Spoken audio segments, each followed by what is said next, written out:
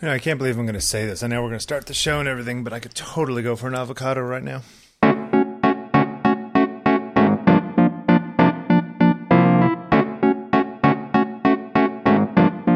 Hey, it's Tuesday, and that means another episode of On Taking Pictures. So let's get into it. This is episode 74 of On Taking Pictures, for those of you keeping track. Welcome to you new listeners, and our thanks to those of you who have gone back and listened to everything. That's a commitment, isn't it? Too many people have done that. Yeah, they're like, hey, I joined at episode 40, but I've gone back and listened to, that's a lot. I've listened to 73 episodes in 2 weeks. Have you done anything else? No. That's it. My name is Jeffrey Sidoris from fadedandblurred.com, and with me, fancy New York passport photographer, Bill Wadman. I did take a passport photo last week. Conrad. I think we've got a new business for you. I'll tell you, man. Conrad needed a new photo because her passport's dying, and we're going on a trip, which I'll talk about a little bit later. So we went and got a passport photo taken at one of these little camera shops, the camera shop in our neighborhood. Sure. And the picture was fine. It would have been fine, but she seemed to be, not weird about it, but just sort of like, I wish it's going to be there for 10 years, Now, are there specifics to the passport photo that you have to adhere to?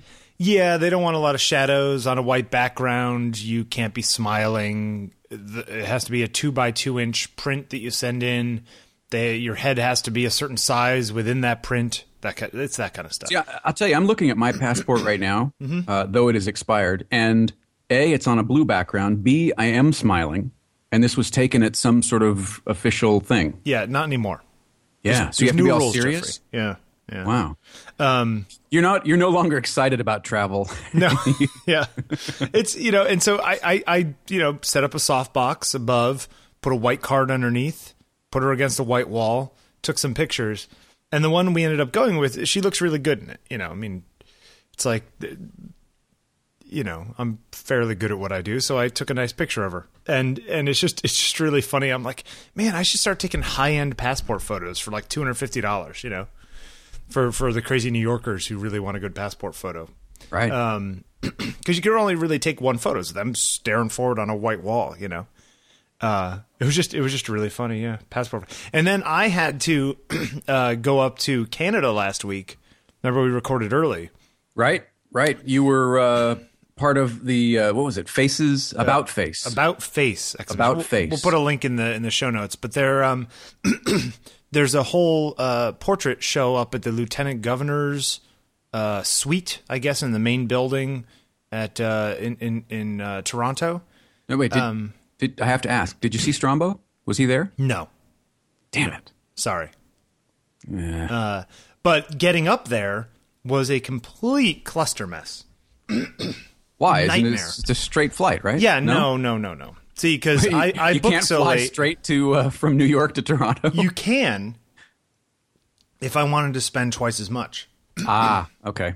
I booked so late that direct tickets were like $700 to go up to Toronto. I'm like, so I'm not spending $1,000 to go to Toronto. Do you have to go through Phoenix or something? Philly. Which Okay. meant that I had a 22-minute flight from LaGuardia to Philly before I could get on my other plane. Right. Did you actually have to change planes in Philly? Oh, yeah. Yeah. Really? Yeah. However, the on-time percentage for the flight from LaGuardia is 40%. Wow. That's all right. So I get on, I'm waiting for the flight, and I was like, you know what? There's only a half an hour break between these two flights. Like, am I going to be all right? And the guy's like, oh, yeah, sure, fine. The plane's in the air on the way here. You'll be fine, whatever. I was like, okay. So you've got to get off. Did you have any checked baggage or just a carry-on? No. Like one little backpack. I never check baggage. Yeah. So we get on the flight, and it's like running like 15 minutes late by the time it actually gets there and we get on. I'm like, oh man, this is going to be tight. And then we get out on the jetway about to get in line to take off, and all of a sudden they shut down the engines. They're like, we're going to be here for like 45 to 50 minutes before and we're all like, what? It's a 20-minute flight, and we're sitting on the ground for an hour.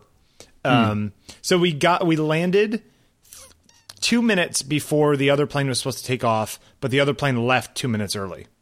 So we were pulling in as they were pulling out. Wow. So I missed my flight to Toronto, and I'm like, shoot, I hope this isn't a huge problem.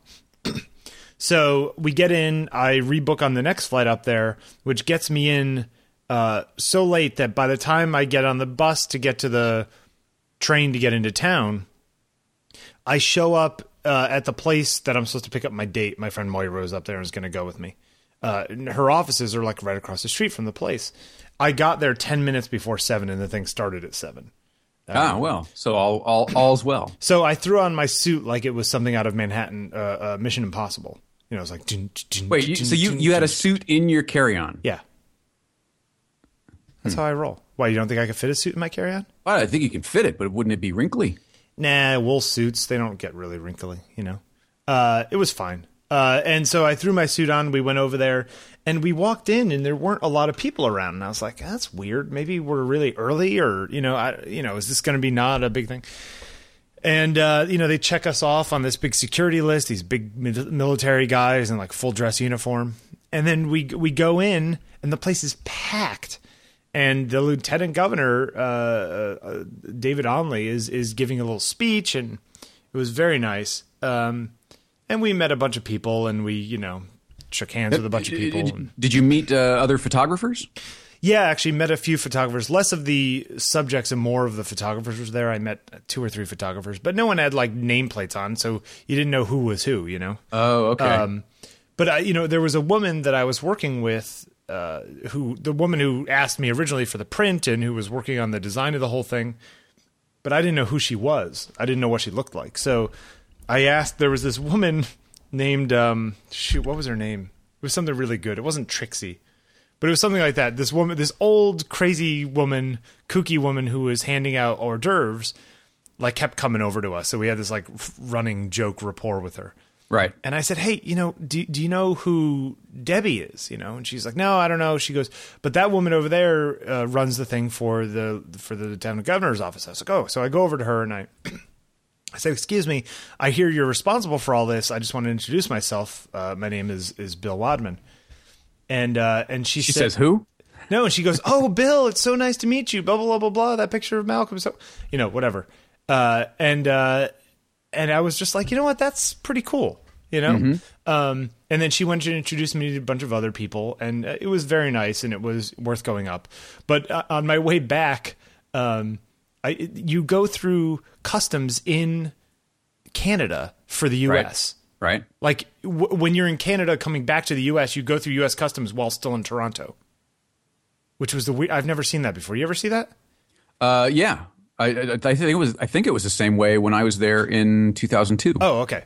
So it's in Toronto is what you remember. Mm-hmm, okay. Mm-hmm. So I get up to the guy and he's just like, how long have you been here? And I was just like, I look at my watch, my fake watch. I was like, I don't know, 12 hours. Yeah. Nice. I just came up here to pick this package up. I don't know. Yeah. I met some random guy from the internet, and he's like, did you make any purchase? Did you bring anything back? I was just like, I didn't spend a cent while I was here. Nice. I went to McDonald's. That's what I did. And he's like, oh, here. But so a whirlwind trip, 2 days. But it was, it was fun. It's always fun, like, doing things where your picture's on the wall, Yeah. We'll put a link in the show notes. There's a website of the whole show. And for those people, I mean, go, forget me and my picture, but go look at a lot of the other ones are wonderful. It's all these famous Ontarians. What would be the right word? Ontarians, I think. Okay. And a lot of the portraits are really great. And a lot of the people whose pictures were on the wall are, heroes of mine. So there's really good stuff up there. Yeah, this is nice. It looks like now were all of the prints that are the photographs that are on the show page, were they all printed and hanging, or just a selection of them? All of them. Oh wow. Yeah, the walls were like packed, like kind of they were on top of each other, so it was like stacked, one at sort of eye height and one above eye height, all around 16 by 20 inch prints. So there was a lot. There was probably 200 pictures up or something. Right. Neat. Yeah, it was fun. You got to do those things when you can. Also, this week, I had a guest post on Scott Kelby's blog. If you missed this, how long are we going to talk about you? I'm trying to get it over fast, but I think people, noticed it. Yeah, I'm gonna go get a cup of coffee. Just let me know when you're done. Yeah, like we don't talk about you all the time. So go check that out. I talked about trust with portrait subjects. Now, what kind of did you get? Any response? Did you get? No. Did people email you and say, "Hey, good one"? No. I think there's 4 comments on the Kelby blog itself. Huh. I thought it was a good post. Yeah. It was all right. And then finally, last but not least, I was on a podcast this weekend on Sunday with my friend Stuart. How do you know this guy? Because I listened to did you shoot him? He's a friend of yours, right? I have taken a picture of him, but you've never seen a picture of him. Okay. I met him through to some friends. Yeah. Okay. We took some pictures we were all at a beer garden. I had my Hasselblad and we took some pictures. Yeah. So my friend Stuart Tract he's an ad man, but he is now a photographer, and he also does this podcast, which I think is episode 122. So he's been around longer than we have. And usually it was like political discussion and that kind of thing, but he had me on, and you sit down at his, in his living room, and there's video too, apparently, that's going to go up eventually, so you could watch me do it, which is really weird. Huh. But what was the kit? What was he doing? The video, Yeah. some really fancy Sony video camera that had like interchangeable lenses on the front. Oh, Sort wow. of like a Sony Red kind of thing. I didn't even know what it was. I'll have to look it up. Fancy. Yeah, overkill in some ways. And then the audio was like a Zoom recorder on the table. A lot of room noise. I didn't listen to it. A little tinny. Yeah, a little tinny. But, if you want to hear me swear, you can go over there because I actually swear a bunch. It's that kind of show. Yeah. Yeah. Well, you're really letting loose over there. I know. What do I have stuck in my throat? You give Wadman a glass of fizzy water and whew, look out. That's the funny thing. It's called beer diplomacy, and I don't drink. But, you get what you get. Yeah. So what do you want to talk about today? What do you think? I like this portfolio, this sort of portfolio website branding discussion. That's interesting. We actually get a fair bit of questions about that kind of thing. So why not jump in there? All right, we get a lot of questions about that kind of thing. There's this constant discussion of how to differentiate yourself from everyone else. My friend Ali is a psychologist. Is this the sci-fi guy? Yeah. Yeah. Okay. And he put up a page. He gave a talk a couple weeks ago at Nerd Night. I think I talked about it last week. And actually, there's video of it. I should find it and put it up because it's really good. He gets up there and he says, Ali Matu, PhD, science fiction psychologist, or like that kind of thing. Right. And I said, Ali, why not say the science fiction psychologist? Like, if you're going to call yourself a science fiction psychologist, why not brand yourself the science fiction psychologist? Right. Like, just go out there, like, just say it, because then people go, oh, he's the science fiction psychologist. Right. That's the guy we want. There's something to that, right? It's all ultimately you're advertising for yourself. Now, the question, I have a terrible time at this because I hate all evidence to the contrary. I hate talking about myself. Mm-hmm. I do, right? I don't like to talk about, Bill is this great portrait photographer, so you should hire him. Like, I have a really hard time doing that. Right. Third person Bill is very uncomfortable. Yes. Yeah. Mm-hmm. If you want to talk to me about my work, I'm fine with doing that.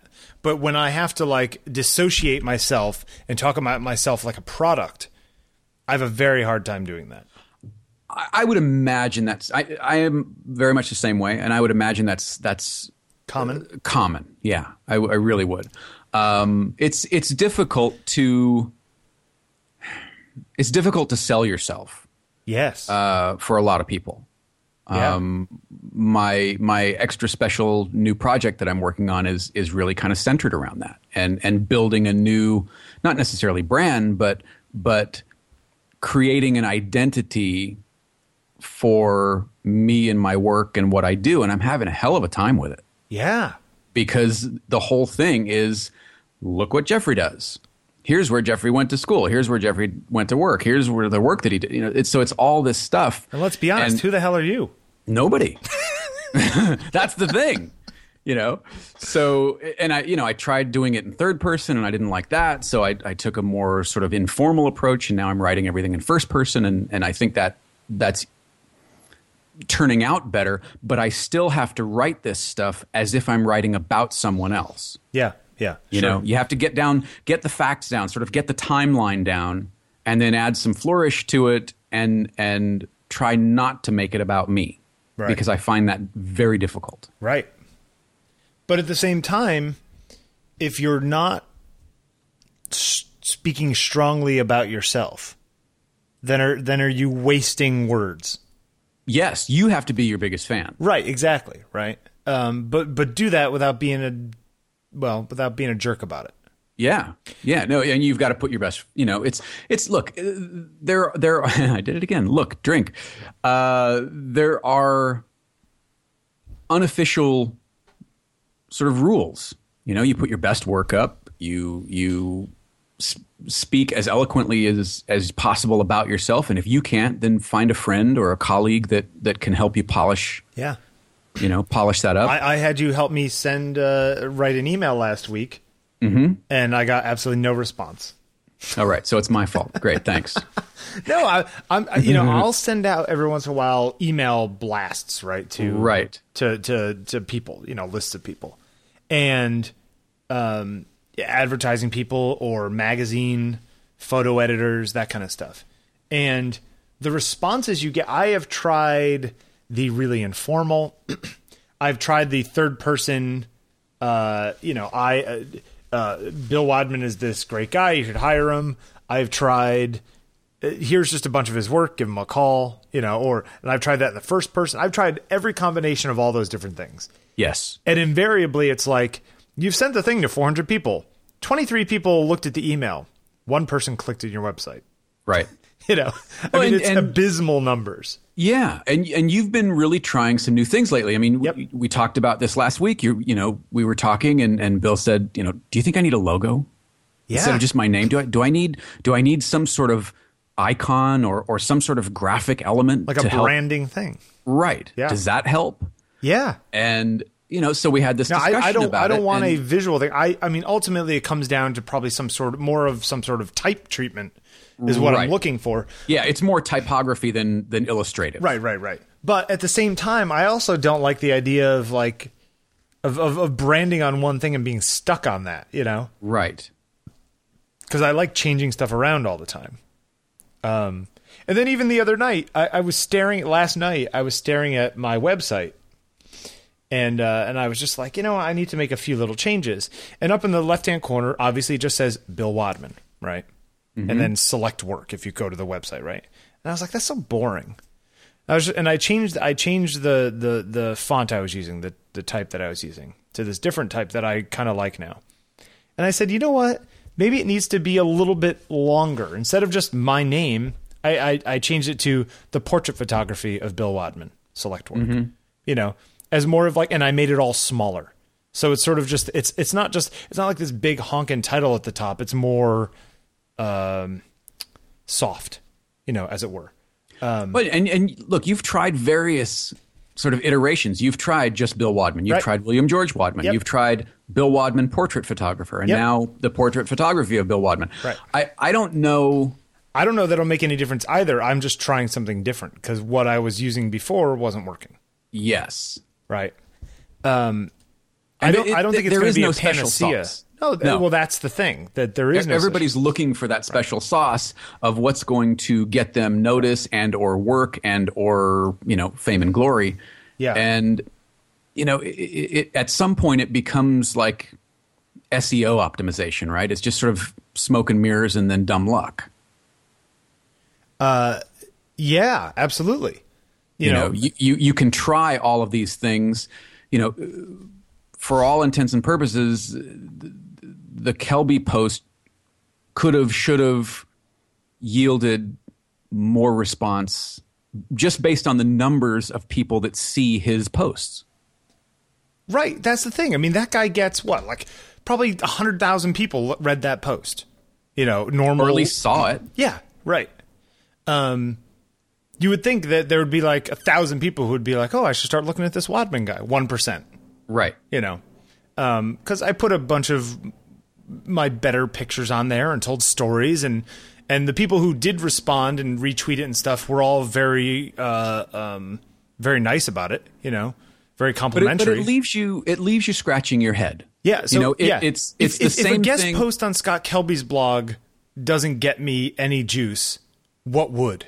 Right. So then I know you. So now you're second guessing yourself. You're going, well, maybe it's me. Maybe my work sucks. Yeah, exactly. Right. Maybe my editing is what's off. Maybe, and I don't mean your post-processing editing. I mean the photos that I choose to put in. Maybe I'm not seeing the right thing. Yeah.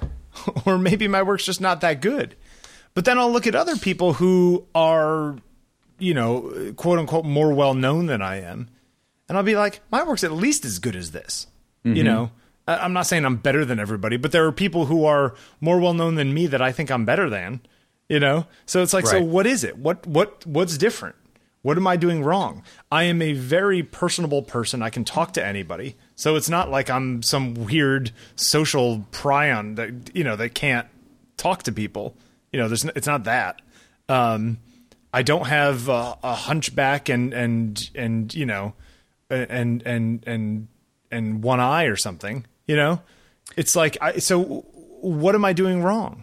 What part of, if you see a holistic thing that is the brand Bill Wadman, take me out of it for a second, right? Mm-hmm. You know, I think I've got the work, I've got the personality that's right. I've been doing it for a long time. I have a large, you know, collection, a large body of work. And I've worked for a lot of big people, but none of that seems to build on itself. Right.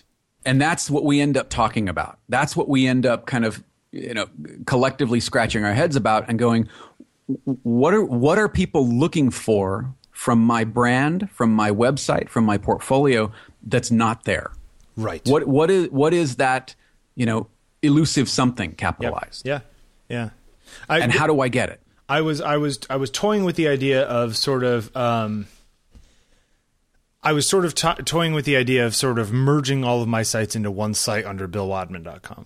Mm-hmm. So taking the whole On Taking Pictures blog and just making it the blog section of BillWadman.com. Mm-hmm. And then I was just like, well, wait a minute. I have far more readers go to On Taking Pictures than go to BillWadman.com, just because more people go to a blog than go to a portfolio, you know? Right. And I have a listenership or a readership on my blog that a lot of people don't have. So why give that up? You know, and then it got me thinking, is it stronger to have Bill Wadman's blog or to have ontakingpictures.com? You know, even if it's only me talking there. Right. On Taking Pictures, obviously you're going to get some numbers or eyes as a result of the show. Yeah, well, there's that too. But at the same time, is there a disconnect? Because some people might be like, oh, I really like that On Taking Pictures blog. Don't realize that it's Bill Wadman who's writing everything. And so therefore I don't get the back hit that I would get. Mm-hmm. See what I'm saying? Like that I don't get any, you know, Scott Kelby's blog isn't the joy of photography. It's Scott Kelby's blog. Right. You see what I'm saying? Like he's getting a branding hit every time somebody goes to see that. I mean, maybe there does need to be a Bill Wadman's blog, but I don't know, because On Taking Pictures, you've had On Taking Pictures before we started doing the show. I've had that for 5 years. Although I would venture to say that since starting the show, it's probably increased more exponentially than it did prior to. You mean the viewership of my blog? Yeah. Not that many people go to. I mean, a lot of people go to my blog, but not any more than used to come. Okay. So that's the thing. It is. I mean, as much as look, we love doing the show. We do the show anyway. But a lot of my writing on my blog, sometimes I'm like, oh man, I haven't written on my blog for a while. I should go write something. Is that a worthwhile spending of my time? I don't know. Maybe, because you used to have the episode sort of recap on ontakingpictures.com as well. And now that has been relegated only to 5x5. Well, actually, I now sort of do what you do, where I put up the last episode. But at the same time, I almost want people to go to the one place. Mm-hmm. You know, I don't want, when you search for On Taking Pictures podcast, 6 different sites to come up. Right. Well, it's strange. A lot of, it seems that portrait photographers, wedding photographers, event photographers, the blog and the website sort of coexist. Yep. On the same domain, more or less. Yes. Food photography, on the other hand, yep, is often broken out into 2 separate domains. Really? Mm-hmm. What, like a blog and then a portfolio? Yeah, it'll be the person's name.com or whatever .net that houses the main portfolio, and then if you click blog, oftentimes it will go to a completely separate domain. It's that person's blog, but it's a separate brand. Interesting. Well, I mean, that begs the question: is my name? And we're just using me as the example and all these things to make it easy for illustrative purposes. Is my name the best way to go about it?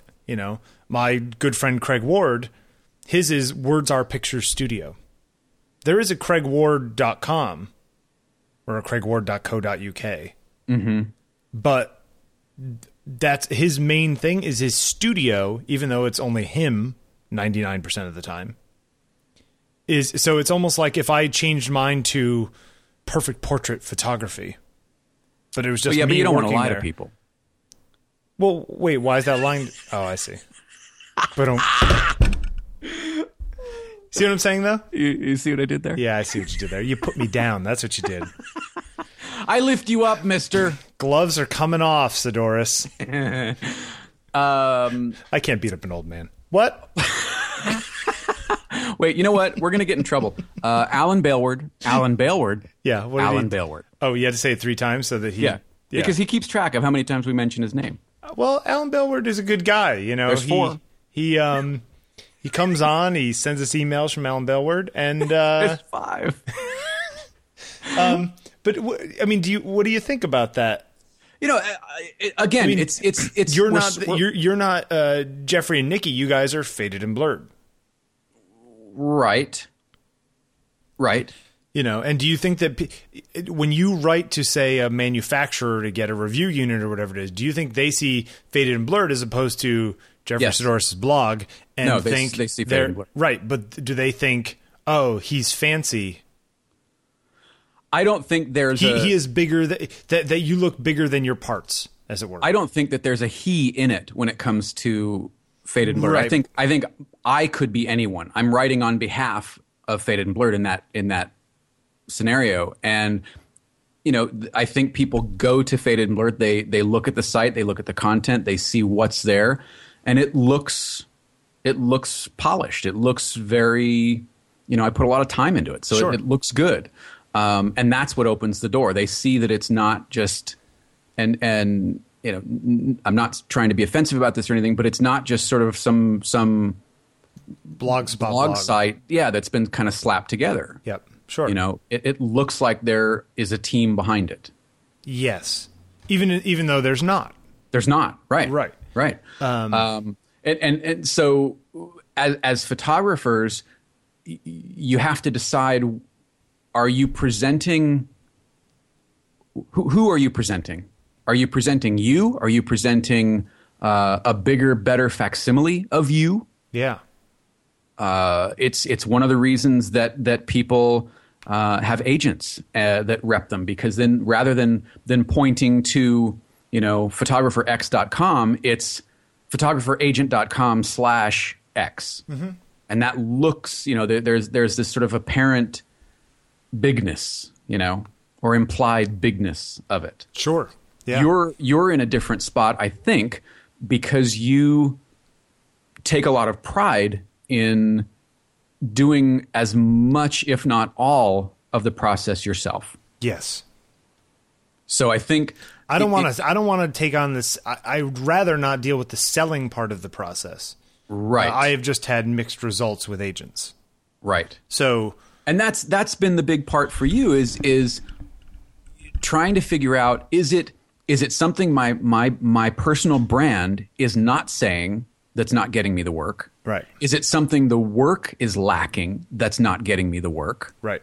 Is it communication skills? Am I just not getting in front of the right people? Right. That's not getting me the work. Yeah. And it could be a combination of all three of those things. Yep. which would be the worst of all worlds. Right. But it could be, you just don't know. Yeah. Yeah. And, I was over a friend's house the other day, and he's going to start shopping around some of his work, and he's decided to go all iPad and not worry about printing anymore, And I think that that's interesting. My problem with that is that iPads are kind of small,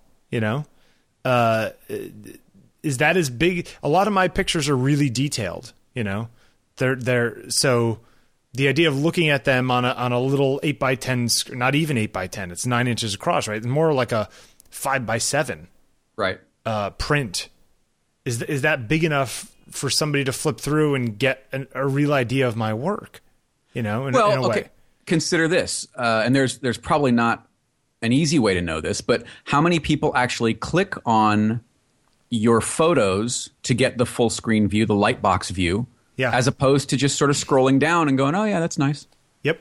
Yeah. Right. And you know what? Does it matter? I mean, if they look and they see all of the smaller pictures, I mean, obviously there are certain conventions now with photography. So anybody who would go to my site would know that you could click on any one of those and get the big version. Anybody I really care about would know that already. I would hope that circa mid to late 2013 that people understand that when the cursor changes to a hand, you can click. Right. Okay. Right. Yeah. I would hope. You never know. But so you're right. I don't know. But does it? I mean, as long as they look at all my pictures and see that they're of a certain quality, I guess it doesn't matter. But there's this fantasy in my head that looking at my pictures bigger. Not big, not huge. I do like 11x14 prints, but even then, I do 11x14 prints with a pretty serious border. I don't do them full bleed. Right, but you have this impression, whether true or mistaken, that if you could just see it full screen, you'd appreciate it more. Yes, because if you could just see it a little bigger, you'd see all the love and care and effort and expertise that I put into it. And that's your belief. But don't a lot of artists have that fantasy? We'll put it that way. Maybe, but historically, there are a lot of amazing paintings that are tiny, tiny, tiny. Yeah. But they're, tiny, like 6 inches. No, they're tiny, like the Mona Lisa's.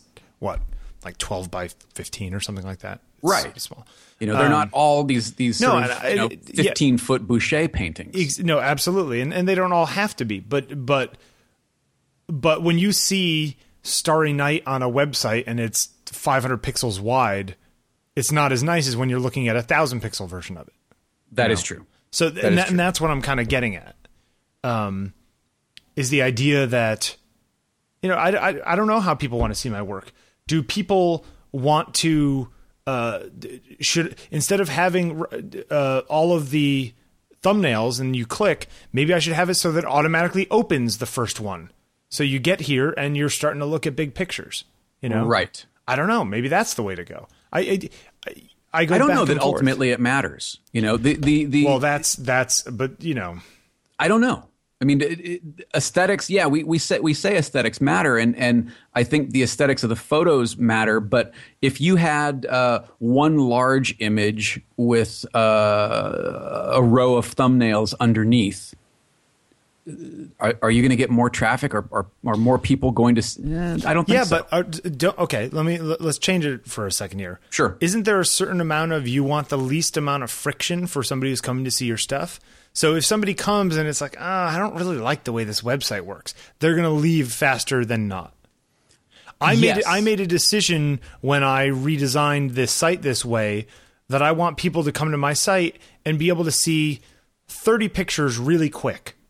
Just like, here's 30 of my best work, and whatever grabs your eye is the first thing you start looking at, as opposed to, I'm going to show you single images, and it might not be until the third or fourth that you start liking it, but you quit on number 2 because the first 2 weren't to your liking. You know, I'm making a gamble that you're going to come here and go, "Ooh, I really like that picture of that girl," or "Oh, that one with the tentacles is really neat." You know, oh, well, let me see that bigger. And I like this conceptual. I'm going to go up to the menu and click conceptual. You play these games in your mind, right? Like you're trying to imagine what they would want to go see.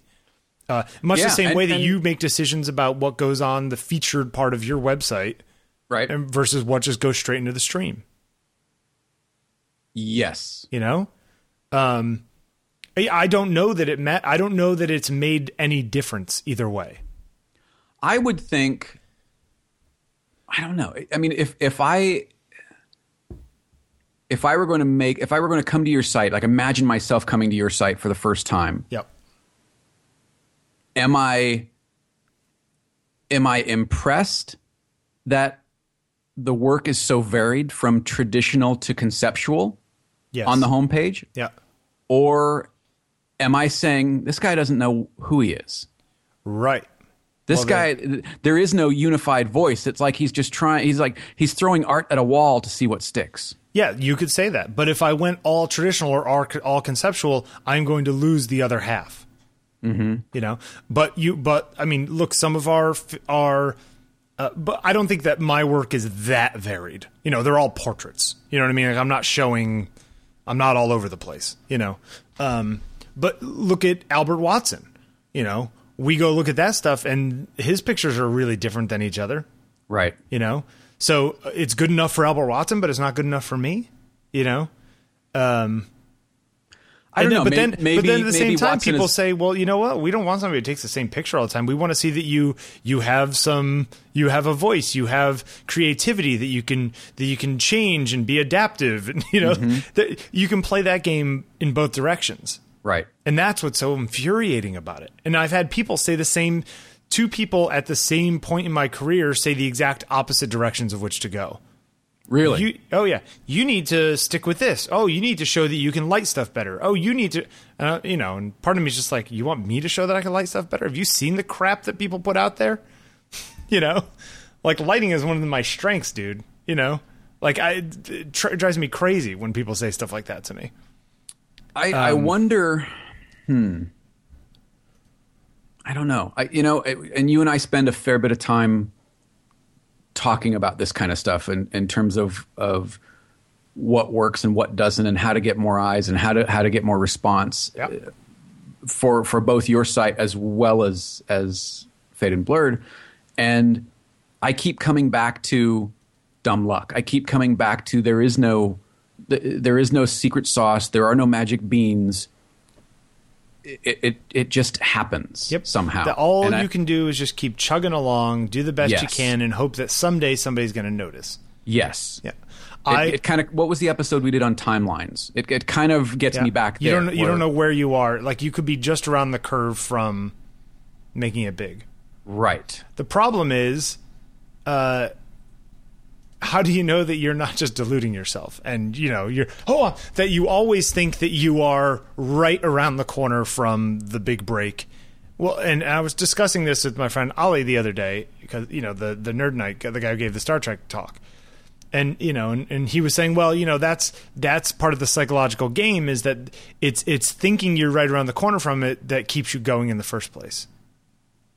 So you are self-deluding in some ways, but that is a defense mechanism. Mm-hmm. You know. Yeah, I don't know. I have built and rebuilt sites looking for the right combination of it looks this way, it functions this way, it reads this way. Yeah. And I've been on the other end of the line when you're like, I've decided to redo the whole thing again. Yeah. And I've said the same exact thing to you 10 times in the past 2 years. And you think this is going to be the time. I'm going to change that right thing that, it's going to make all the difference. But when in reality, I looked at our stats the other day, and they've been going steadily up since we started the site. it doesn't. It just sometimes doesn't feel that way, Right.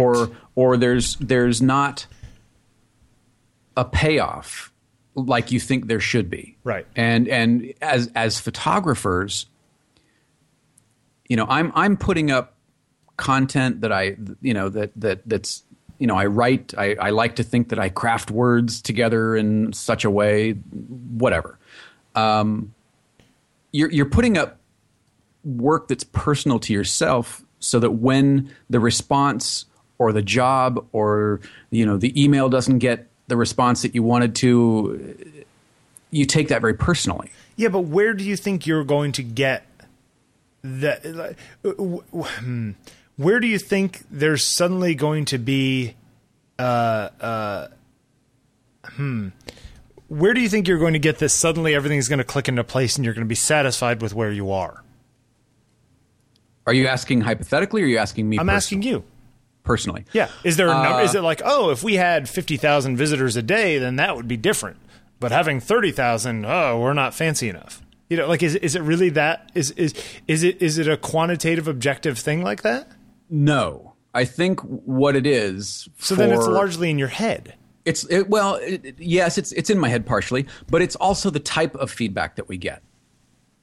I get a lot of very nice, heartfelt, and lengthy emails from people, and that's happened maybe in the last year or so. Okay. That means more to me than putting more numbers on the board. Okay. Knowing that I'm affecting people in some way enough to sit down at their tablet or their computer or even their phone to write me a note saying, "Hey, this is really cool. This really affected me," or questioning or saying, "Why do you think this? How'd you get to this conclusion?" That means more.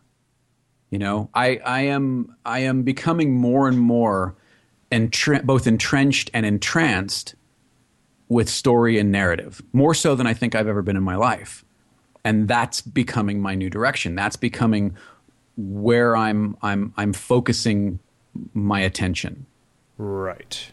Rather than just screaming. And it's one of the reasons we don't do, big gear posts or lots of reviews of things like that. There are enough people that do that. Yeah. But those people seem to be the ones getting more attention. Absolutely. Just like if I decided I wanted to be a guy who shilled cameras all the time, I would get more attention. Sure. But that's and I'm okay with that. And it's only been in the last, I would say, 6 months that I've gotten to be okay with it. Okay. For a long time, it was why? How come I don't get this? And it ultimately, it doesn't matter because it's not what I'm in this for. Right. Yeah. What are you in this for? The money. All right. I think we should move on before we bore everyone. That's not boring. This is good stuff. It is everybody, good stuff. Almost everybody who's listening has a website of some sort. Yeah. And almost everybody who's listening at some point has looked at their stats or has looked at their traffic or has wondered, why am I not getting this? Or maybe I should make this blue, or maybe I need to have a bigger logo. Here's a hint. You don't. Cut to Bill making his logo bigger for 5 seconds ago. Yeah.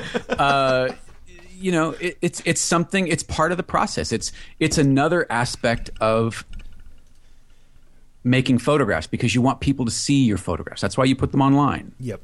You want people to see them. You want people to have the reaction looking at them that you had making them, or something similar. Right? Yeah, sure. So, but then again, the other part of it is both of us are these big kind of website code nerds, and we just really like tinkering around with websites. We complain about it all the time, but we do in fact love it.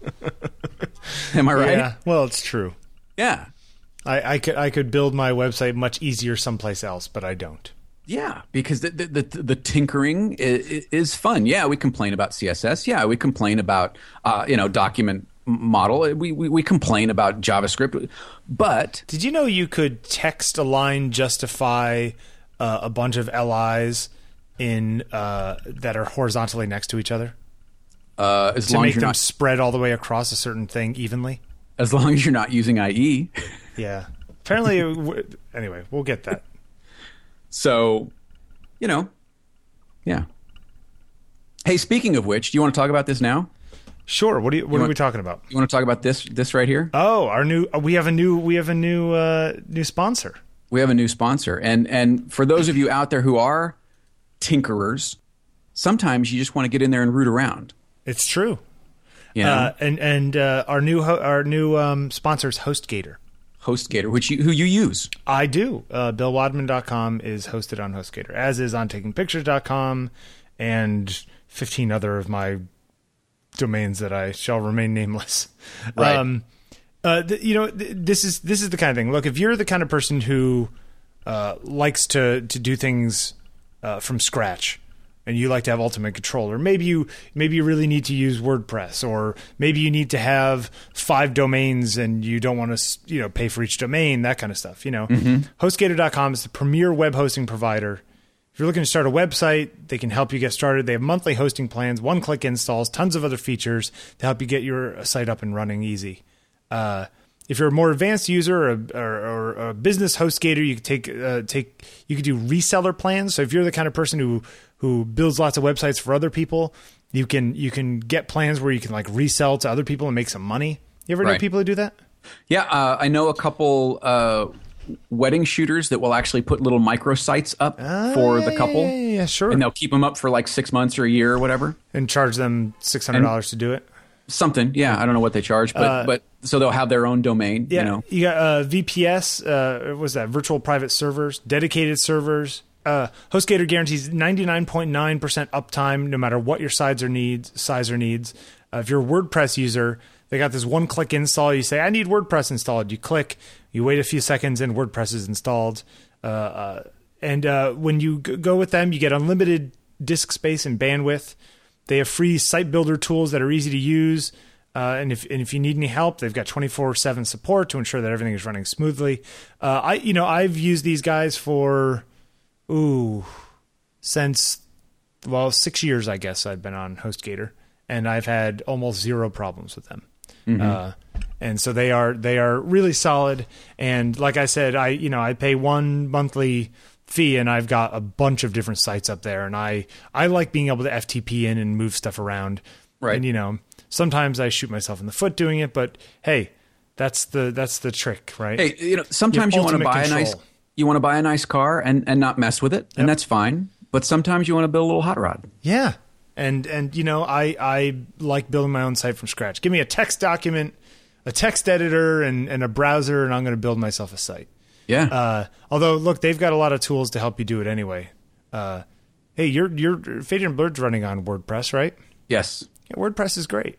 Yeah. So head on over to HostGator.com to learn more. When you decide to purchase, don't forget to use the coupon code Pictures9.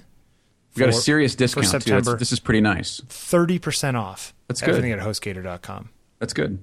If you want to do things yourself, you want a traditional host, try out HostGator. They got great prices, great service, and 30% off with Pictures9. Right. As your code. Now, so you can add unlimited domains. So you can add BillWadmanPassportPhotos.com. Yeah, you could. In fact, for a while, I think I bought Bill Wadman headshots. What about Passport NYC? Yeah. See, I have, pointing to them, I have 365 portraits is up there. .com is up there.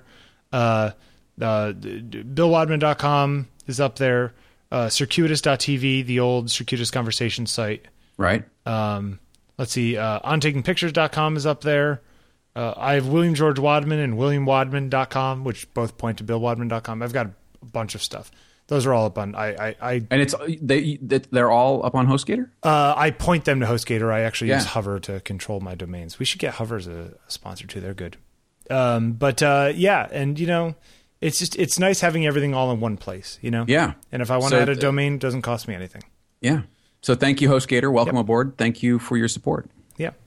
Where do you want to go from here? London.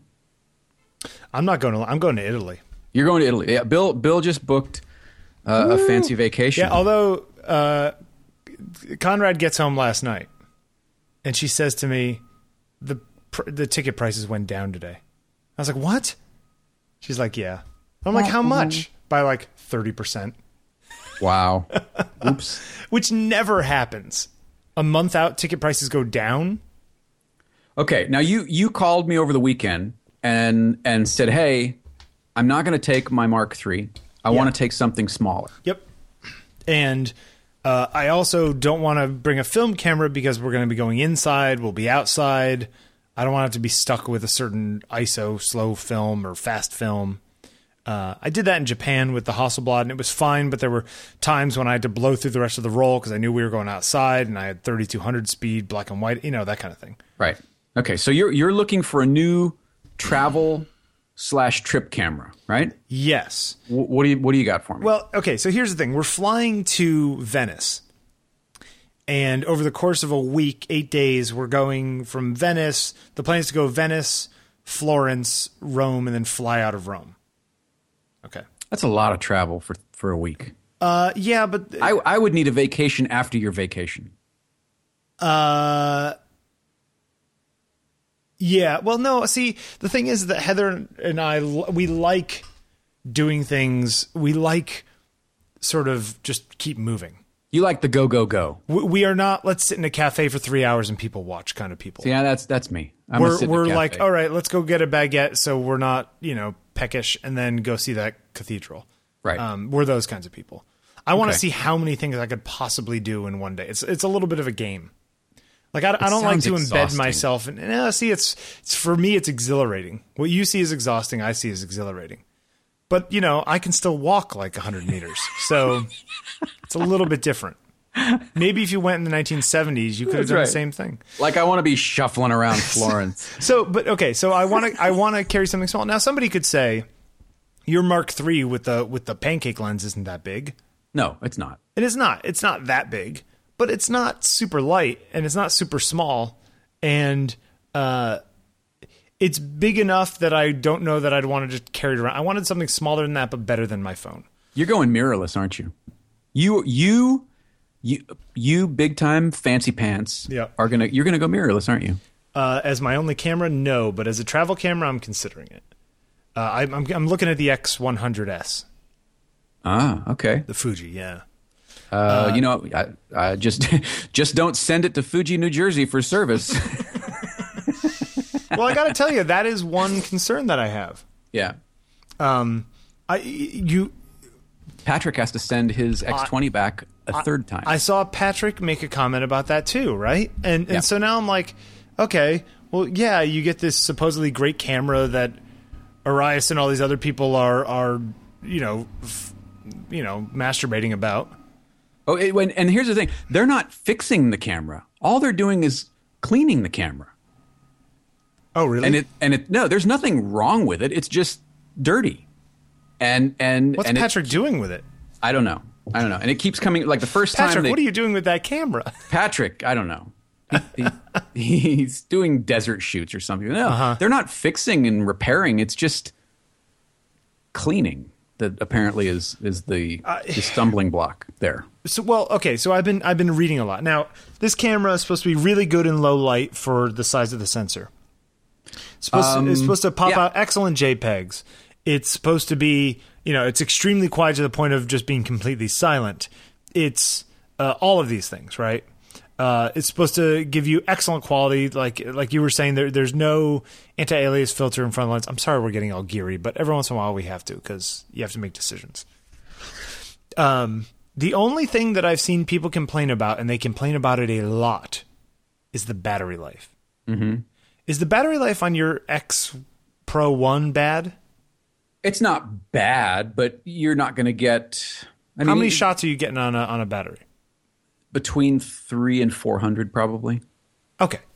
Whereas on a D7000 or a D7100 or something, you're going to get maybe 1,000. Yeah, Heather, when we go out west the past few years, I didn't even bring a charger for my camera. I charged the battery, and I left with that one battery. I didn't bring an extra battery. I didn't bring anything. And it makes the reviews make it sound like I'm going to have to charge my battery every 6 hours and carry 3 of them in my pocket, you know? You might also want to look at the Sony, it's NEX7? the RX 100 Model 2 that just came out a little while. It just came out a couple weeks ago. Okay. Nice little camera. Not interchangeable lenses. So if you want interchangeable lenses, you're going to have to go with the NEX series. Yep, I see it. But it's 20 megapixel. It's got the 1-inch sensor. It's supposed to be very, very nice. See, the thing is, what I like about the Fuji is that I like the physical buttons and knobs, and you know what I mean. I want it to feel like a little. It's like a Canonette but digital. You know. Yes. And that's what that camera feels. Now the Fuji, it's what like a 35 millimeter equivalent lens. So it's slightly wide angle, but not really wide angle. Yeah, it's a 23 millimeter fixed. Now, some people would say, look, you're going to Venice and you're going to Florence and you're going to Rome. Like, what are you doing carrying this one camera with this one wide angle lens? I don't normally take a lot of pictures when I travel. I think we discussed that last week. I definitely don't take, I'm not shooting for stock, you know? If I can take a nice picture of St. Peter's or, the Roman Forum or, the Ponte Vecchio at sunset, sure, I'm going to take that picture, but I'm not there to take those pictures. I will take that picture with me or Conrad in them, Yeah. I'm there to take memories. I'm not there to take stock. And that is something I've learned over the years. I took a trip with my father in 2004 out west, and we went on this long 2-week trip. If you go to billwadman.com/thetrip, you can go see all these pictures. They're still up there, and I posted them each night, like pictures from the trip. And there's some pictures of me, and there's pictures of my father, there's pictures of the two of us, and then there's other pictures of just random stuff. And a running commentary, and they're fine. And when I look at them, I see the story of our trip, and that's great. But really, there are a lot of pictures in there that don't mean anything to me other than, oh, that was outside the car window when I took that picture. Mm-hmm. The pictures that mean something are the ones with me and my father in them. Okay, now just to play devil's advocate, yeah. If that's the case, why not? What's wrong with just using your phone? The phone inside is no good. I want better quality than that. I want to be able to print them and have them look good. And I generally don't. I mean, outside in good light, yeah, the phone ones are fine. Mm-hmm. It's. I don't have as much control. I want more control. Always. Well, I mean, if that was the case, I'd just buy some stupid little compact. I want something better than that. I want something. I don't know. What? I don't see your Mark III as that much of a stretch. It's a lot bigger than what we're talking about. Especially if I carry any sort of, and you know what? It's a lot less, the little Fuji like that would be a lot less likely to be, I'm going to tape it up and have it look like an ugly, stupid, crappy thing. Right. It's much less noticeable. Hey, you don't have to convince me. I love the Fuji cameras. I think the image quality is fantastic. I think I can get a deal on one of the Fujis too. So worst case scenario, I come back, I don't like it, I can just sell it. Yes. But I was looking into it. So I complained about the battery life, or was asking about it on the Twitters, and somebody CC'd my post to Zach Arias, and he answered. Okay. 2 seconds later, he said, the batteries are the size of a box of matches, so they don't hold a lot of juice. Get a couple extras in your set. And I said, this is Zach talking. Yeah. And I said, okay. I just want to be able to take, I don't want to take I don't want to take 500 pictures a day. I take 500 pictures the whole damn trip. Right. I want to be able to take 100 pictures a day, And he said, yeah, you'll probably be fine. He said, take at least one extra battery just to CYA. So it's interesting. So yeah, so I'm thinking about getting one of those things. And the image quality is supposed to be excellent. Just a nice little walk around camera. I don't know. I think it's a good idea. Yeah. So I think you could get away with the quality that you want from an X20 and have a zoom lens. I played with the X10. which is there a real big difference in the sensor? Because the X20 now is an X-Trans sensor, so it's the same technology as the XE1, X Pro 1, but it's a 2/3 inch sensor. I played with the X10 and I shot a picture at 1600. I remember I was playing with it and I shot this picture of my friend, of Randy Duchesne over here one day. He's got one of them. And I shot a picture at 1600 and then when I opened it up on the computer, it was really noisy. Mm-hmm. Like it looked like an iPhone picture to me. And I was like, no, that's not good enough. So that's why I lean away from it. Like I'd rather have a bigger sensor actual camera that's a little faster and stuff rather than the zoom. Sure. I don't like zooms. So, so anyway, I'm going to do that. Good. So we got lots of email and stuff. Yes. You know what? Let's bring this right into Jim's comment. Okay. I think that fits well. Yeah. Jim sent us an email. Hey, Jim Azevedo. Saying that a friend of his wanted a new camera as a step up from her phone, his or her phone. I don't know if it's his or her. And he bought it. She just wants to use it for Facebook or 4x6 prints, just little things. Mm-hmm. But he couldn't find a compact that was less than 20 megapixels because they've all gone on this crazy megapixel race, right? Yes. And that these 20 megapixel sensors, and they throw out 5 megapixel files, throwing everything out like in the default settings, throwing out a lot of data. Right. He said that everything, even though it was a 5,000 by 3,800 pixel, it looked like it was shot through plastic wrap. He said. Yikes. Even if viewed at 1024 by 768, there's a noticeable loss of detail. Personally, the way that I think about these little cameras, yes, I wish that somebody would make a 10 or 12 megapixel compact that was more worried about, image quality than pixels, right? Mm-hmm, mm-hmm. In some ways, that's what people love about these little Fujis and stuff, right? It's like, okay, it's 16 megapixels. And they don't need more than that, and it's going to give you really good detail because it doesn't have the AA filter on it. Right. Blah, blah, blah, they seem to have found a nice sweet spot. Yeah. Image quality versus pixel density, and they're sold out all over the place because of that. Because photographers love it. It's almost like the marketing departments and the engineering departments are not getting the word of what photographers want. The problem is, the average photographer, the people who listen to the show and whatever it is, we are such a small chunk of the people who buy cameras. Mm-hmm. Mostly it's, my mom going in and she sees 20 megapixels versus 12. Right. The guy says, this one's got 20 megapixels. You're going to, even though it's the wrong choice, a lot of people will do that. I just saw a commercial over the weekend for the new Nokia 41 megapixel camera phone. Yeah. Yeah. Right. But that downsamples a lot of it. It's not like you're always getting 41 megapixels out of it. Right. And that is the one thing I would say to Jim is that if you were, even if you buy this camera with 20 megapixels in it, I've found in the past, I went on a trip years ago with my Digital Rebel. And instead of, and this was before I was into this kind of stuff, it was like early 2005, I think, 2004. Late 2004, I think it was. And I ended up just shooting medium JPEG. So my images are like 4 megapixel images, but they're like smooth as glass. Mm-hmm. If you took this 20 megapixel thing and did it on the medium size, but high quality JPEG, and added a scoop of sharpening, I bet you they'd look pretty good. Basically automatically downsampling it, wasting a bunch of pixels to bin them.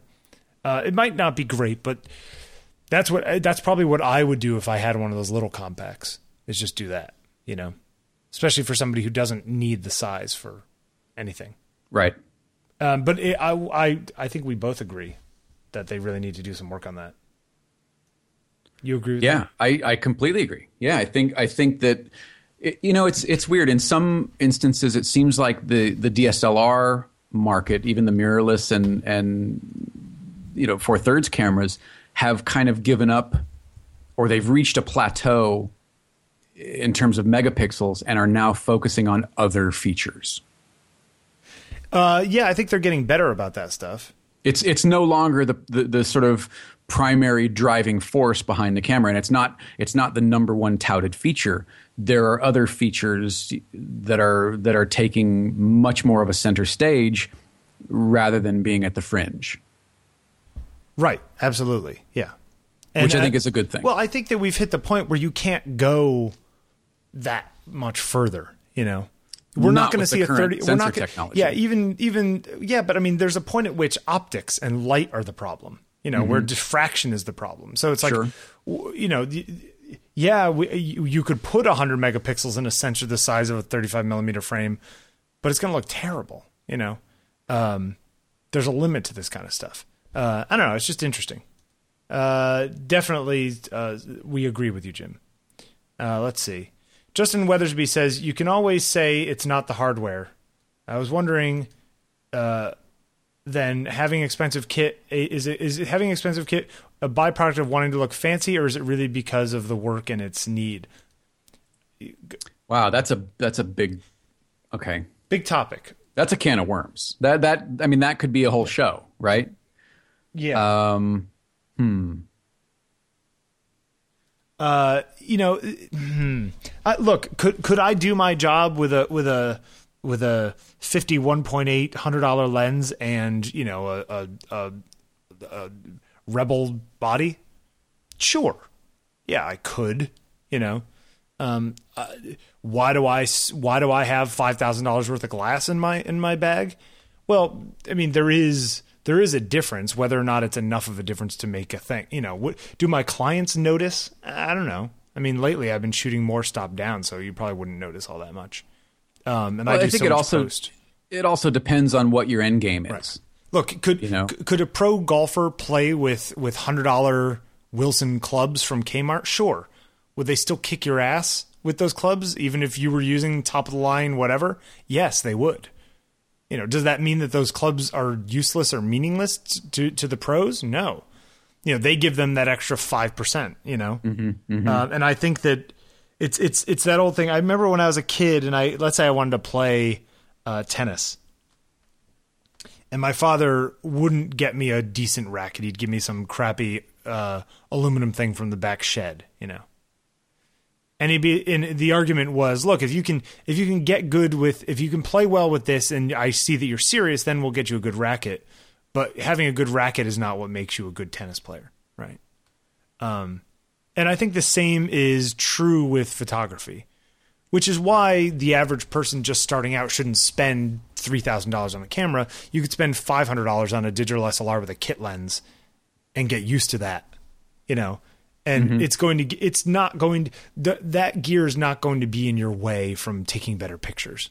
You know, there's a very small subset of things in which the gear really matters that much, you know.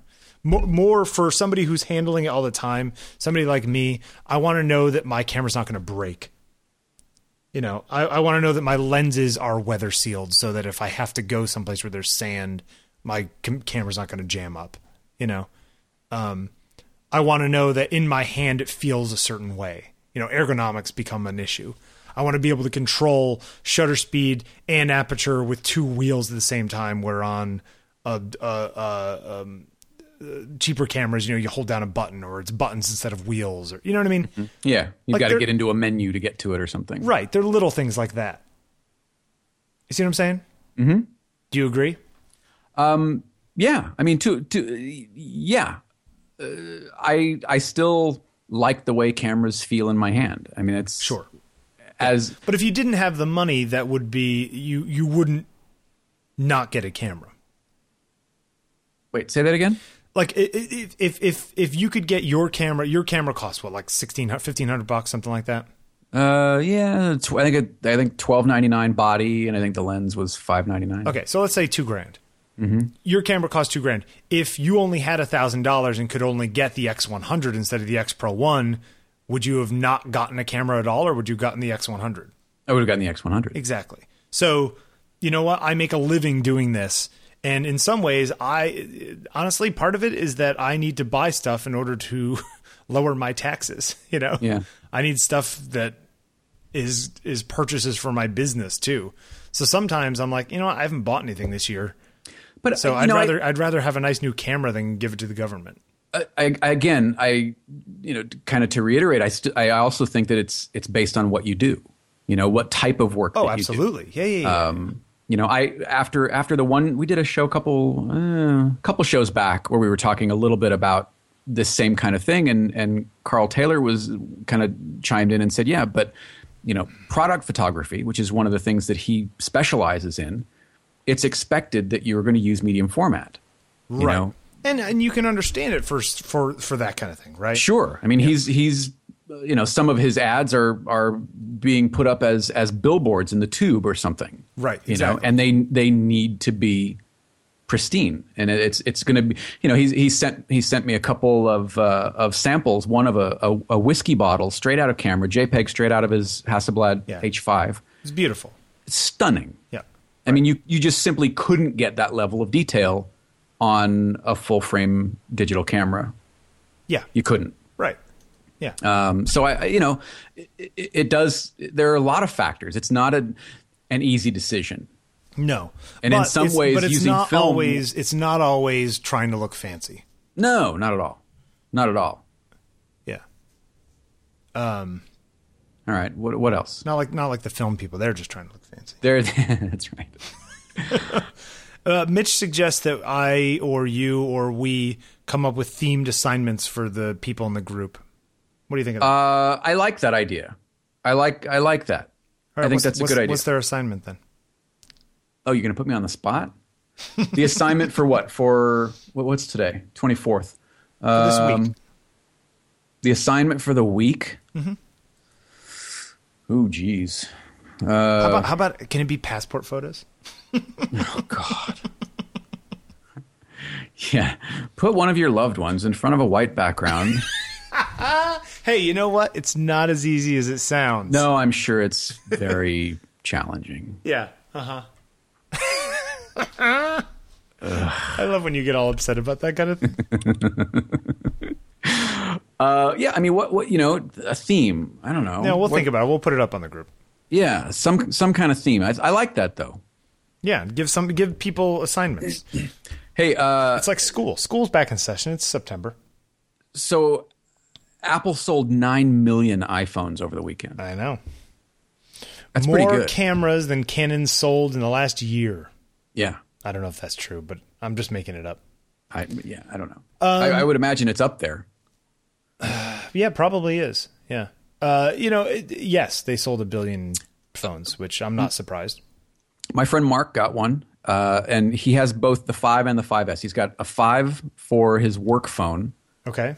Through his company, and then he got a 5S for his personal phone, up from a 4. He was using the 4S, I think. Okay. He said operationally, not so different between the 5 and the 5S. Right. Over the 4, pretty big jump. Sure. Yeah. Just well, that's always snappy. the case, right? I mean, you jump two jumps is bigger than one. Yeah. One of the things they are touting is this new camera that's got 15% bigger photo sites on the sensor, and I put a link in the show notes. It's of this takebetterphotos.au. Somebody sent it in to us. Michael McNiff, did he send it in? I think it was. That's who it was. Yeah. Yeah. Or no, maybe it was somebody else. Anyway, I think I found this link. Anyway, talking about he actually took the iPhone 5, iPhone 5S, Galaxy S4, and a Panasonic LX5, so a little compact, out and shot with them, and came back with these pictures and did crops of them and stuff like that. The difference is in good light between the 5 and the 5S. Actually, the 5S was a little less good than the 5 in full light, and who knows, maybe he just got a bad sample or something like that. In low light, there was a noticeable difference where the 5 sort of binned pixels and would blur things out a little bit. Right. The 5 was a lot better. I don't know if that makes, I'm not taking pictures by street light with my iPhone all that often, but sure. Yeah. I mean, it's better than, look, it's the next generation. It's going to get better. You know? Right. But it's not night and day. It's incremental. Yeah, it's incremental. A little bit better flash because they're using this two-tone LED. And because the camera's got a little bit wider aperture, it can keep the ISO down a little bit. So, I mean, there's lots of things that go into this. And if it's 5% here and 5% there, that ends up being, 15, 20% in the end, He did show some examples, too, of using the flash with the colors, with the gels. Mm-hmm. What essentially is gels. And he says it's pretty cool. And that overall, the iPhone 5S also lowers exposures when using flash so things don't blow out quite so easily. I think that's great. I almost never use the flash anyway, so, okay, it's better. But again, It should be better. Panorama is apparently something interesting that we don't really think about in the US, but in Europe and stuff, a lot of the power is 50 hertz. Yeah, so you get that weird banding. Yeah. Especially when you do the panoramas, apparently. It's very strange. But that there weren't huge differences in any of that. So basically he was saying it's better, but it's not night and day better. See, and I think the 5S is kind of a metaphor for Apple in general lately. It's better, but not night and day better? Yeah. Well, isn't that Apple always? Does Apple really make that big a leaps other than introducing new product lines in the first place? Well, that's the thing. They come out with the iPod, and then it's a slightly bigger iPod, and then it's got a bigger screen, and then it's got more battery, and then it's got video, and then I mean, that's their game plan. So what's the next thing? Is it the watch? You know what? I think that Apple was there at the time when the watch and the tablet were really, when the technology was ready to come into its own. Mm-hmm. And I don't think it was Apple so much that made that revolution happen. I think they were there at the right place at the right time doing it. Mm-hmm. And honestly, this whole wearable thing, for what? So you don't have to pull your phone out to see who texted you? I mean, come on. I have heard. What are we, 12? I have read. I haven't heard. I've read that the watch is going to be more than a watch in terms of its. Right. What else do you want it to do? They're saying there are new types of sensors that are going to be in it that can monitor, for example, glucose for diabetics. Okay, sure. But whatever. I mean, that is not general public kind of stuff, And this new sensor in the phone, well, the little added low power sensor, the little motion thing? Yeah, right. So that it can track that kind of stuff. I mean, that's cool. I would love to be able to have a thing on my phone that's keeping like a pedometer and that kind of stuff and tells me how far I've traveled and whatever without chewing through my battery. I'd love to be able to do that. But that can be in my phone. I don't need another sensor in my wrist, Right. I unless there's something that we can't even imagine about to come out around the corner that, it's a phone, like just in the same way that I don't really care about Google Glass. Like I don't need a thing on I spend enough time in front of a screen getting information from the internet. Right. I don't need more screens and more things on me, in me, on, taking pictures for me. I have my phone in my pocket. That's enough.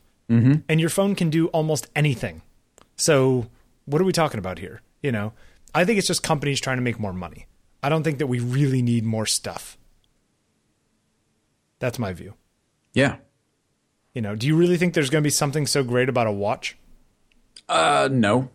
Okay. No. I think that they were in the right place at the right time. But I'm not, and look, to be honest, I don't know if they've got any more, just one more things in them without Steve. Yeah. It seems like a lot of the problems that they've been having with product lately have been manufacturing and distribution. Well, you've got the guy supposedly who was hired because of his manufacturing and distribution expertise as the head guy driving the ship. Yeah. If those are the problems you're coming up against, I don't know. I've played with the new phone. A couple of friends of mine had it. I mean, it's nice. It's just it's iterative, right? It's the new thing. Great. Look, I still believe in them as a company. I just want to see something. Like, just get to it already. Yeah. Well, iOS 7, we don't have to get that deep in it, but like, hey, the one thing I will say is that the new camera app is very fast. Yes. Have you noticed that? Like from the lock screen to ready to go? From the lock screen, ready to go, and from taking a picture. You hit the button, it's like snap, snap, snap. Yep, I will agree with you there. And I like being able to just take a square one straight from there. So, I mean, although I think it's almost hard to get that thing to slide left and right. Like it's the little slider to do the square and the video and the pano is tiny. It's like 15 pixels. You know? Hey, somebody, and I forget who it was, and I'm sorry, whoever you are. The new version of Camera Plus adds EV adjustment. Is it using an API or is it doing it the way that other Blix camera did it? It looks different. Blux, you mean? Blux, It looks different than Blux. I looked at them side by side, and it looks a little different. I don't know. Okay. I wonder if they added it to the API, why wouldn't they add it to their own app? Well, I mean, you also don't get separate focus and exposure on the default app either. Yeah, I don't know. Well, I'll have to check it out. So take a look at it. I wonder if what's the one that we use? 645 Pro. Yeah, I wonder if they're gonna change theirs too. I hope so. I love that app. I think it's a great app. I think that's my favorite one I found so far. Although the new one is I haven't tried 645 Pro on the new phone with the new OS. See if it's faster. Hey, what do you saw these My Week with Heisler things up on Strobist? Who does he think he is, Heisler?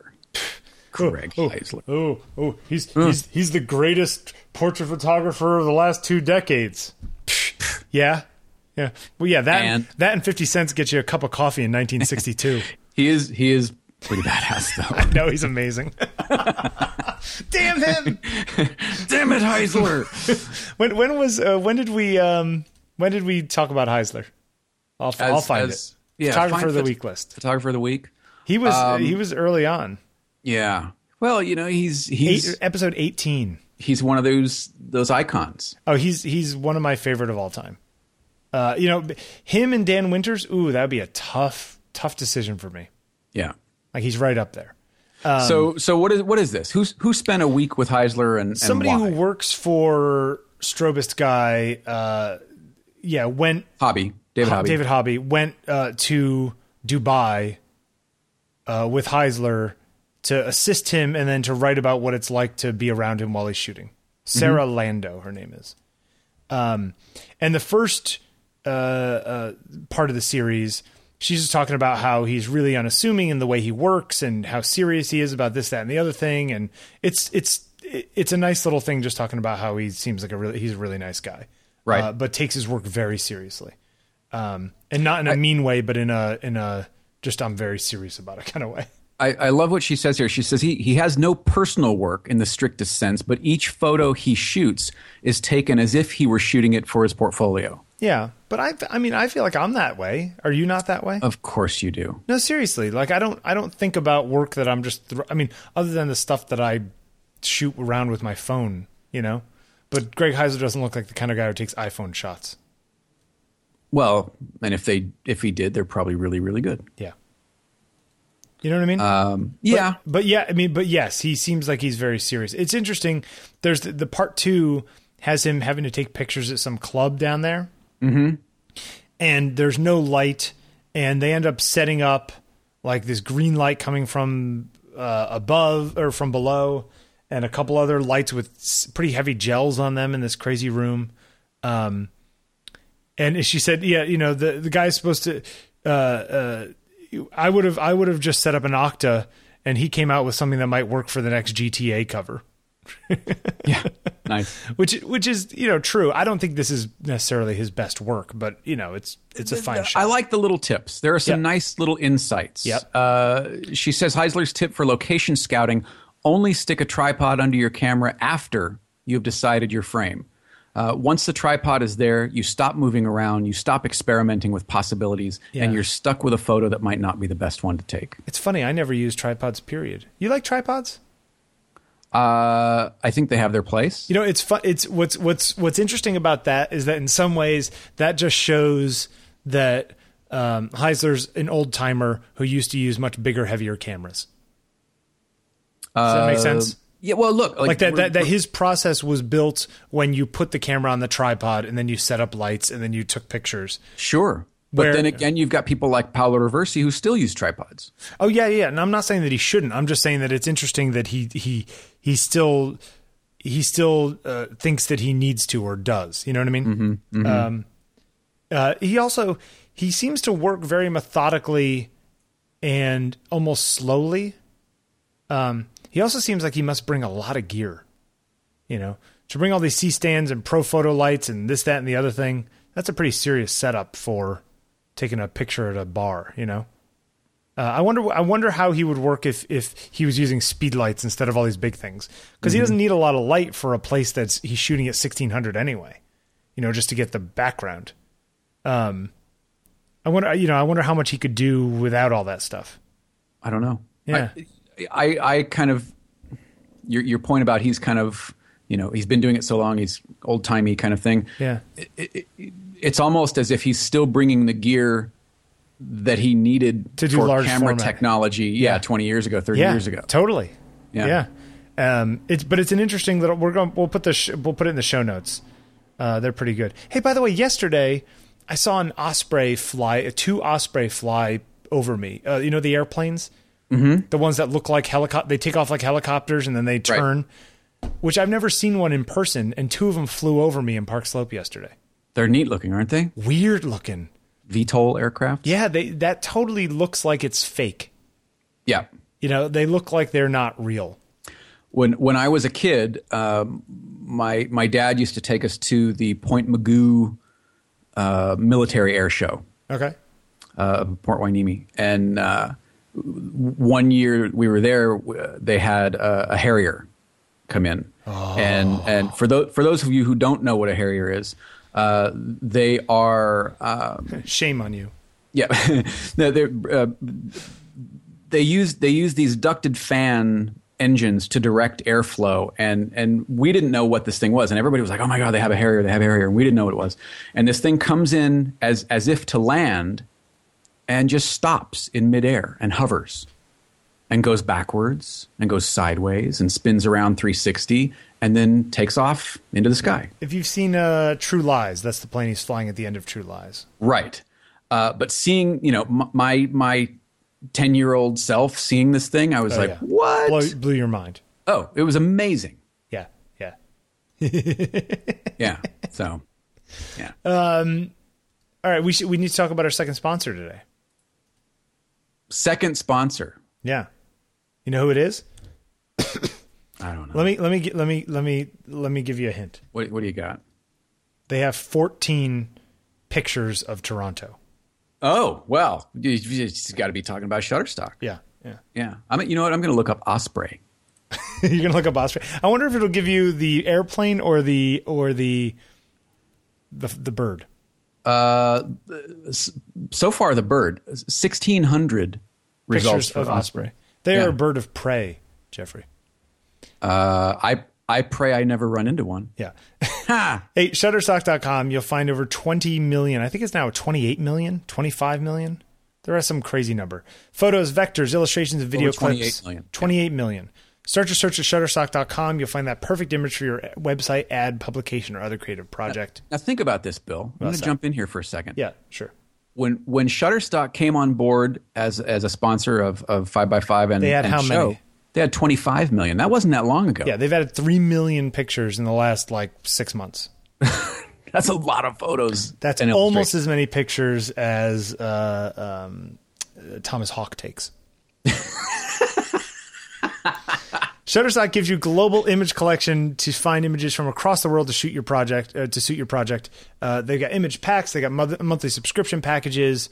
You never have to compromise. You get whatever fits your need. You need the image for a blog or a mock-up. You can do that. You could every time you visit, you get new ones because they had 10,000 new images a day, and they're more affordable than you think. They got no extra charge for large files. You can get any size, any resolution, only one price. They don't nickel and dime you for the high res. If you need it, take it. We've got 188 photos of Harrier jump jets. Do they have any of the Osprey airplane? Easy. I'll look while you keep talking. All right. Easily curate and share pictures via Lightboxes. They got Lightbox iPad app, so you can work on your iPad. There's something called Enhanced. How many? 46. There you go. There's something called Enhanced Image Licensing access, where if you like an image, you need to do a run of prints or something for a trade show on Swag. You can do that. They have a huge library of vectors, icons, infographic templates, and video clips should you need any of those. if you need any help, Shutterstock.com has account reps that do not sleep for 24 hours a day, access to them during the week. Sign up. You get a free browse account at Shutterstock.com. You don't need a credit card. And when you find the pictures you like and you decide to purchase, use offer code PICTURES9 and you get 25% off any package. Okay. Also, they've got video of Harriers. So if you've never seen one of these things, you can go on to Shutterstock, and they've got a video of this thing landing vertically. And it is, if you've never seen an airplane land vertically, it's kind of just a mind blower. It's eerie. Yeah. Speaking of which, there was a really good. Let me just finish this ad. Yeah, go ahead. Thank you very much, Shutterstock, for supporting On Taking Pictures in 5x5.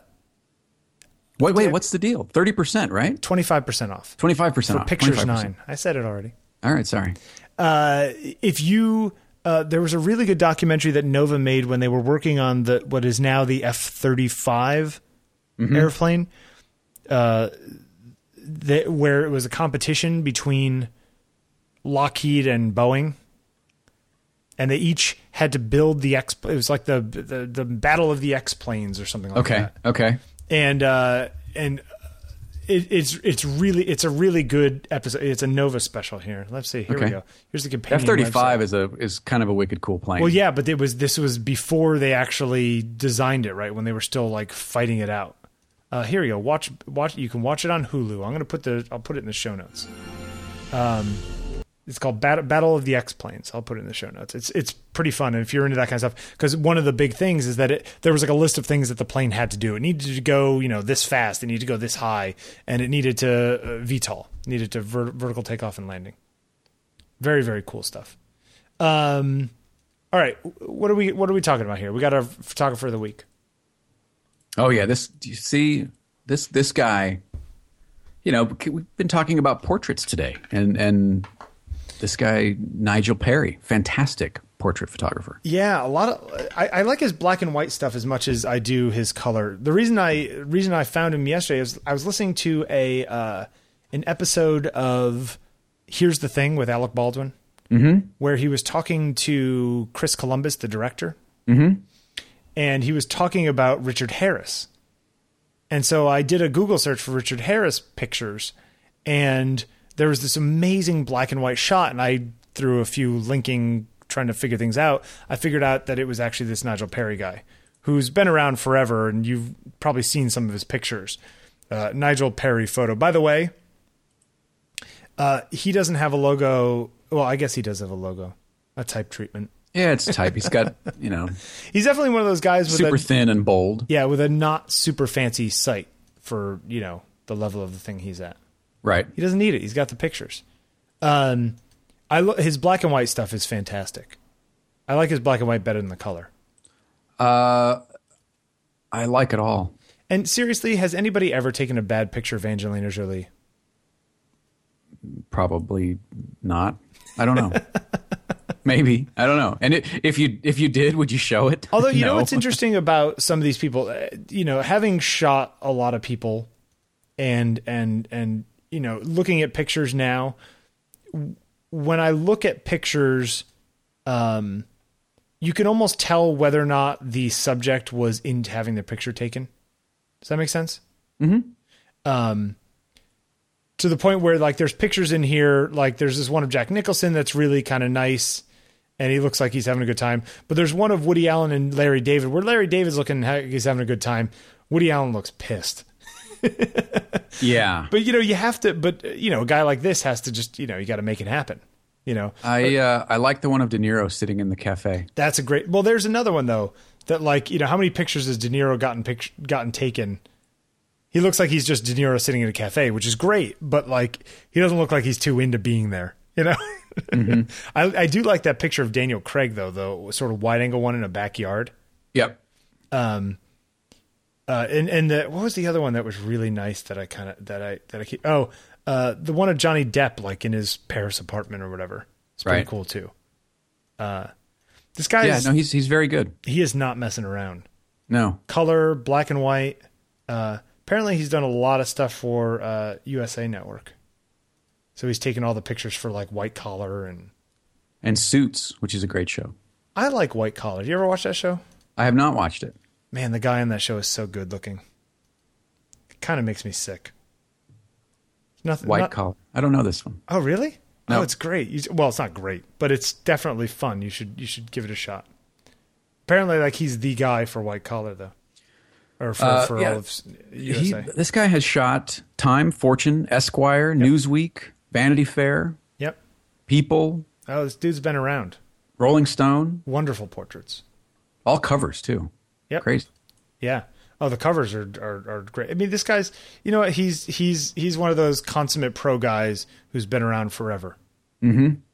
I don't like that picture of Zuckerberg, though. This is really wonderful work. I love the Ed Koch picture on the cover of New York Magazine. It's all blown out. Mm-hmm. I love that. Yeah, it's good stuff. So yeah. So now, when you see this kind of stuff, Yeah. Just a little aside. Yeah. If something really strikes you, will you go try and dissect it? Do you still do that? Oh, sure. Yeah. All the time. And try and shoot something similar to it, or do you go that far, or do you just go, oh yeah, I know how I did it? Well, I mean, I tend to know. I mean, at least a lot of the stuff, like all these cover shots, are one light, two lights. You know, they're not complicated. He's not a complicated setup kind of guy. You know, so he's. You know, it's not like when you look at the Dan Winter stuff and you're like, how the hell did he get that look? You know, his pictures are much more straightforward. Okay. As it were. Although, sure, you know, you always look at. I wonder, is that? Do you? The problem is you don't know how much is done in post. You know what I mean? Like there's all those kinds of games that you can still play. Yeah. Yeah, Esquire likes to hire him. It's good stuff. Look, he's a serious professional. It's not anything, but you know, cover images for magazines are oftentimes not nearly the most interesting photographs. You know, versus what's inside. Yeah, like I found that people use really safe stuff for for cover photographs. Okay. Oftentimes, I mean, sometimes they do different things, but like there's pictures here of there's one of Christian Bale on Esquire, like halfway across, and it's a boring picture of Christian Bale scratching his beard with his hand in his pocket. You know, that's not the kind of thing that's going to be the best picture ever taken of Christian Bale. But then a few on is a picture of Rafi Nadal with his shirt off, looking all hot and Spanish. With a black background. That one's actually a kind of a cool picture. Is that what he looks? You know what I'm talking about? All hot and Spanish. Yeah, you know what I'm talking about. You know what I'm talking about. Oh, that's great. What we're looking for, Nigel, is we want him to be naked. Something hot and Spanish. Can you do that? I don't think it's too hard with Rafi Nadal. I like the one of Leo. With kind of throwing the drink toward the camera. Oh, that's yeah. See that there's something where they were probably getting towards the end of the 15 minutes he had with the guy. He's like, throw that drink at me, do something crazy. You know. I wonder if that's in post the liquor added, or if that was actually in the shot. Maybe a little of both. Yeah. See, as somebody who does a lot of post production, I always wonder that kind of stuff. Mm-hmm. What was there? What was not there? Yeah, like that that liquor looks fake to me, or looks like it was added on, but it might not have been. It's just sort of, you know, the way I see it, I'm like, I don't know if I trust that. You know, look how good looking that Leo is. DiCaprio's a good looking man. Gotta Could be you rough. Imagine being him. Gotta be rough to be Leo. Yeah, smoker. Did you know that? I wouldn't have thought of him as a smoker. Cigars, right? And a lot of pictures of him with those electronic cigarettes lately, which means that he's just sucking in nicotine. Huh. Which seems like, I don't know. What's the point? I don't know. I like the black and white of him, though. It looks nice. Yeah, the black and white stuff. I think his black and white are great. I really wish that picture of Richard Harris was in here in this portfolio, which it's not, which I'm surprised about. You know, let's talk about his website for just a second. Sure. Since that was top of the show. Yeah. So, you know what? Let me go back to the root here. So you hit his site, big lettering. Yep. Which is very old school. Yeah. You've got his rep address. Yep. And phone number. Yep. And email right there up the top. Yep. A simple type treatment. Yep. And then everything's broken down in section. So you've got actors black and white, actors color. It's, et cetera. Yeah. This is a very simple site. The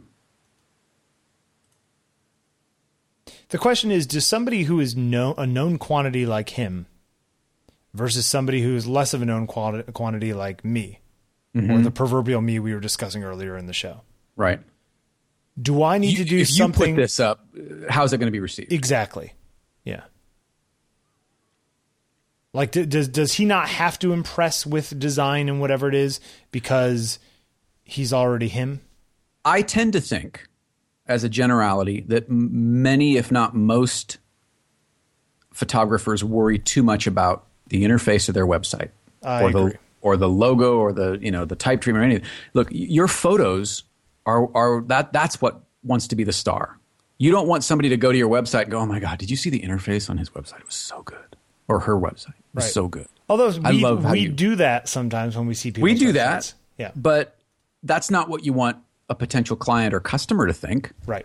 You want them to go, "My God, photos on this site were incredible." That's exactly what I want. Right. True. Yeah, you're right. So in that sense, simple is good. Simple is really good. Yeah, you're right. So I'm going to go simplify my site right now. All right, let's wrap this up. How do people get a hold of Hey, us? podcast at ontakingpictures.com. I'd also like to thank those of you who have sent me in your favorite episodes. If you have not done it and you've got a few minutes, please do. Send me in your 3 favorite episodes of On Taking Pictures and why they are your 3 favorite episodes. Not your favorite episode, not your 2 favorite episodes, your 3 favorite episodes. Wow. Okay. And those of you who have done it, thank you very much. Just got another one this morning from, who was that from? Christopher Matheson. Thank you, Christopher. Appreciate it. I think that is great. Yeah. Bill tweets at Bill Wadman. Yep. I tweet at Jeffrey Sidoris. You can find Bill's blog on takingpictures.com. You can find me at fadedandblurred.com. And show notes for the show, 5by5.tv/OTP/74. 74. For this week's show notes. And go check them out because there's lots of good stuff in there. Yes. Thank you for listening, too. We'll see you next week. Going on and on the way we are for so long. To any fool, it's plain to see something's wrong. As this way, say what you want to say, though I know your words will lay me out. So I can hear you think out loud. Going through your thoughts the way I have for too long. It's clear to me the way you see me is wrong. Eyes this way, say what you wanna say, I know what you will say.